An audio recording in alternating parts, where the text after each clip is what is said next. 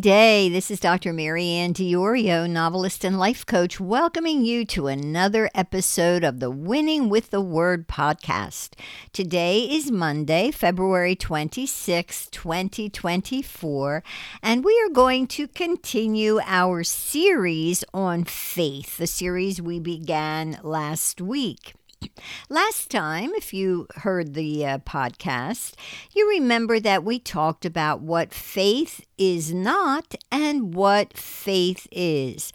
And we likened faith to a receipt that Jesus has given us to redeem all that he died on the cross and rose from the dead to give us.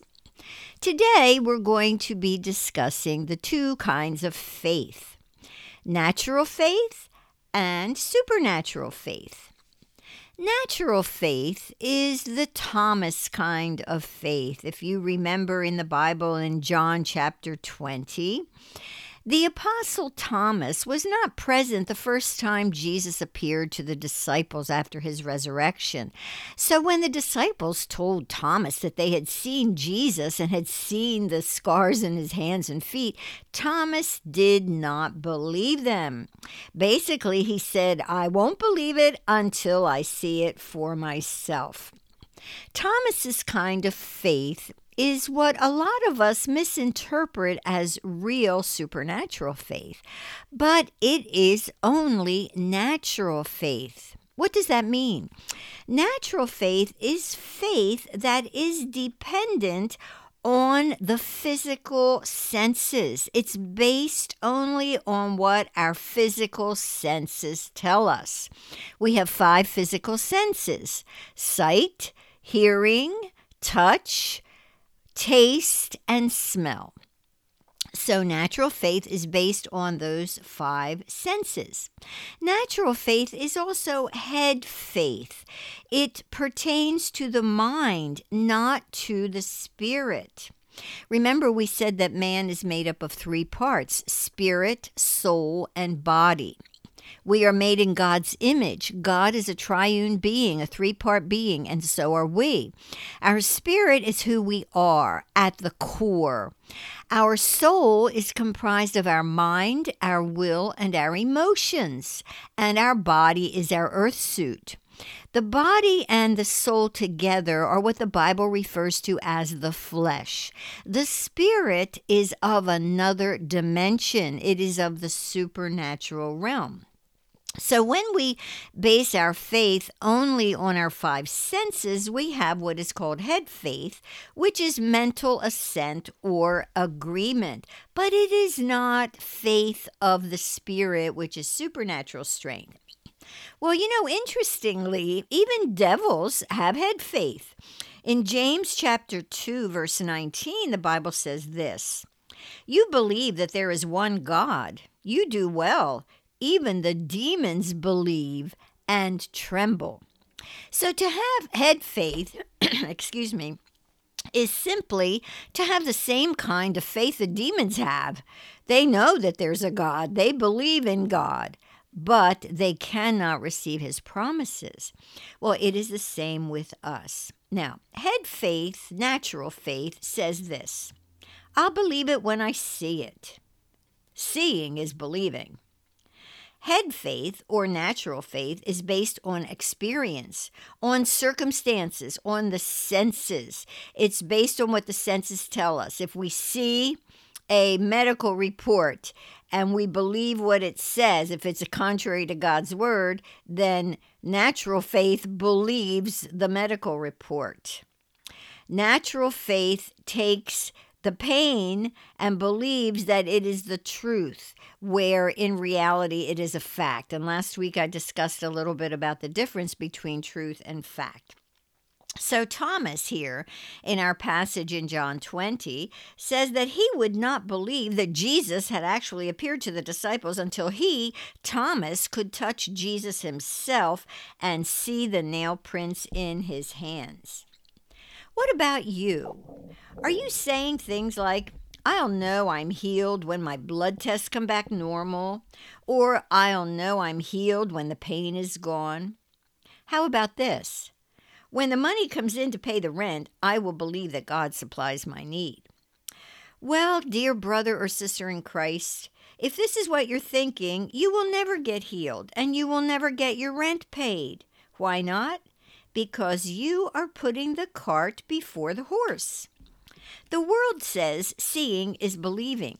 Natural faith says seeing is believing. But God says believing is seeing.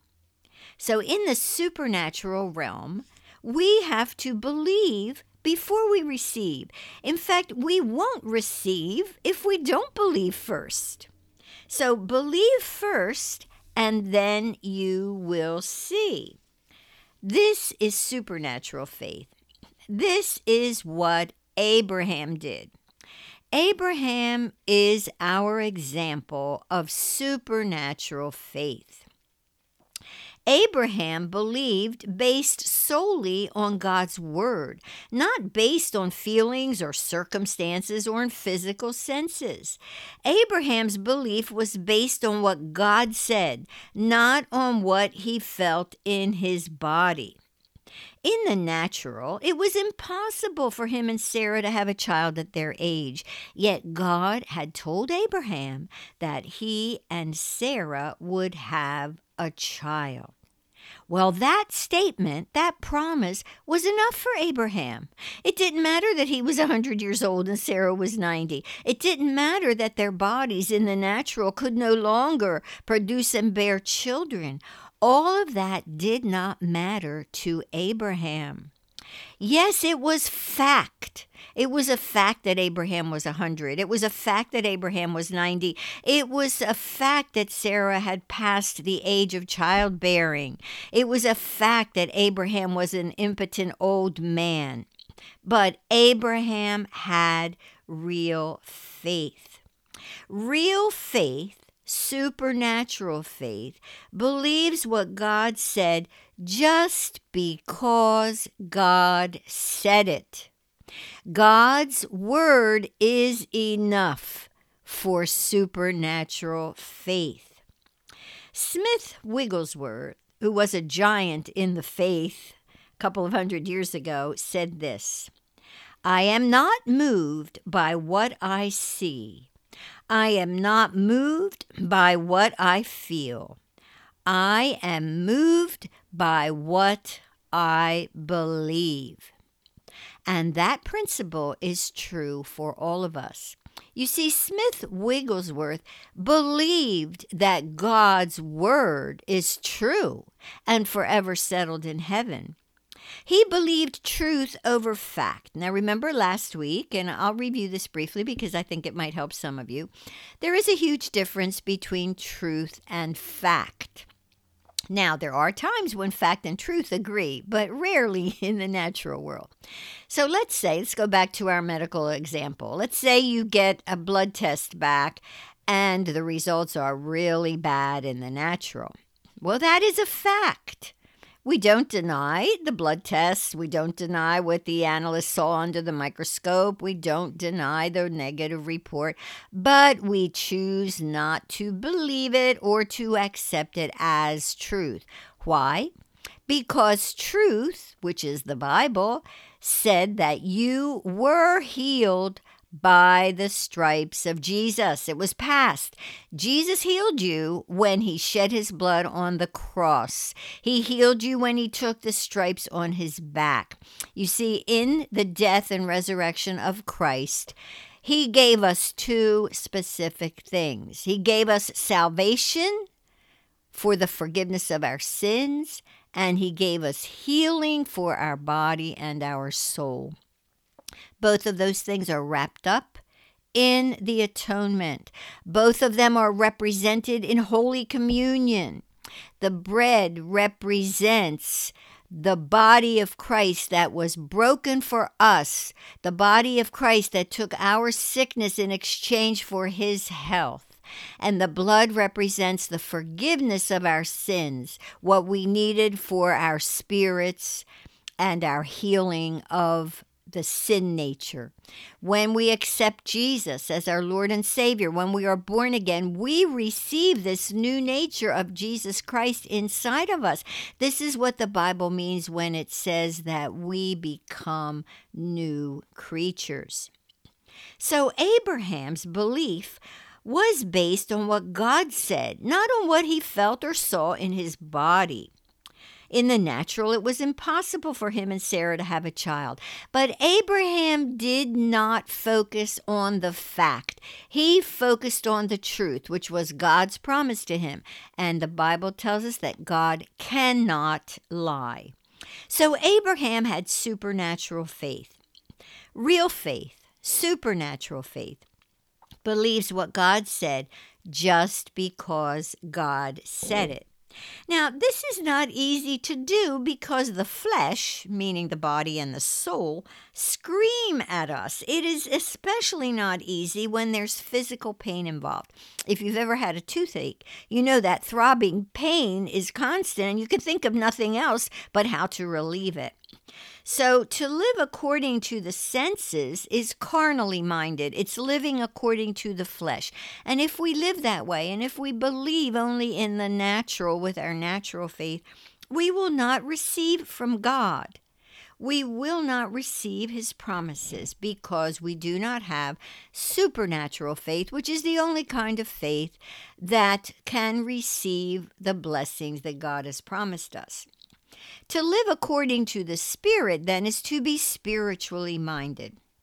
In Romans chapter 8, verse 6, we read, "For to be carnally minded is death, but to be spiritually minded is life and peace." Okay, you may be thinking now, how do I believe? I thought I believed, but now I'm wondering. Well, let me just point out a couple of things that will help you. Believing has nothing to do with a feeling. Believing has everything to do with a decision. We choose to believe, just as we choose to love and we choose to forgive. So we do not feel belief or faith, we choose it. Believe is an action verb. It means to take hold of, to grab, or to grasp. Believing then is an act of the will, not a feeling. In Revelation chapter 22, verse 17, the Bible says, "Whosoever will, let him take the water of life freely." In other words, whoever chooses to take the water of life can take it freely. So supernatural faith then is believing that God's word is true all the time, no matter what the circumstances look like and no matter what I feel like. So then how do you believe before you see? You decide to. It's as simple as that. 2 Corinthians chapter 5, verse 7 tells us, "For we walk by faith, not by sight." Sight is a physical sense, a natural sense.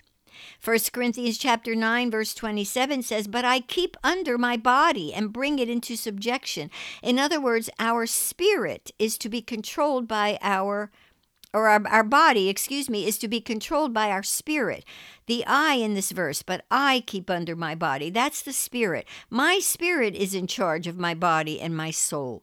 Your body is not the real you. It's just your earth suit. It's like putting on a coat. That's not the real you. The real you is inside the coat. Okay? So to be controlled by your feelings is to put your body first. Remember this. Feeling is the voice of the body. It is the voice of natural faith. Reasoning is the voice of the mind. It is also the voice of natural faith or mental assent. But conscience is the voice of the spirit. We are to be controlled by our spirit, which is under the control of the Holy Spirit. This is what it means to walk by faith, to be spiritually minded. Now, in closing, let me point this out. This kind of faith, the supernatural faith, is available only to born-again believers. What is a born-again believer? A born-again believer is a person who accepts Jesus Christ as his Savior and Lord and recognizes that Jesus is the only one who can save him. If you have done this, then you are born again. If you have not, I invite you to do it right now with me. Just pray this simple prayer. Lord Jesus, I acknowledge that I am a sinner. I choose to repent of my sin and to turn away from it. And I choose now to receive you as my Savior and my Lord. Make of me what you created me to be. I acknowledge that you are the Lord of my life. And I thank you for forgiving me. I receive all that you died to give me. In your name I pray. Amen. If you sincerely prayed this prayer with me from your heart, then you are now a child of God and you are entitled to every blessing that He has promised you in the Bible. I ask now and urge you to continue walking in Christ. Read your Bible every day. Find a good church. Ask Jesus to lead you to the church of His choice for you, where you can be around other believers who will help you to grow in Him. So remember, supernatural faith decides to believe before it sees. Natural faith has to see in order to believe. So let's not be like Thomas. Let's not say, I won't believe it till I see it. Let's be like Abraham, who said, Lord, I believe, even though I do not yet see. Next week, Lord willing, we will be talking about how to obtain and develop faith that will help you to receive all that Jesus Christ died to give you. I want you to know before I close that Jesus loves you just as you are and just where you are, and that He will help you to keep on winning with the Word. And please share this podcast with others who may be in need of knowing more about faith and how to receive Jesus Christ as Savior. God loves you, dear friend. You have a wonderful, blessed day.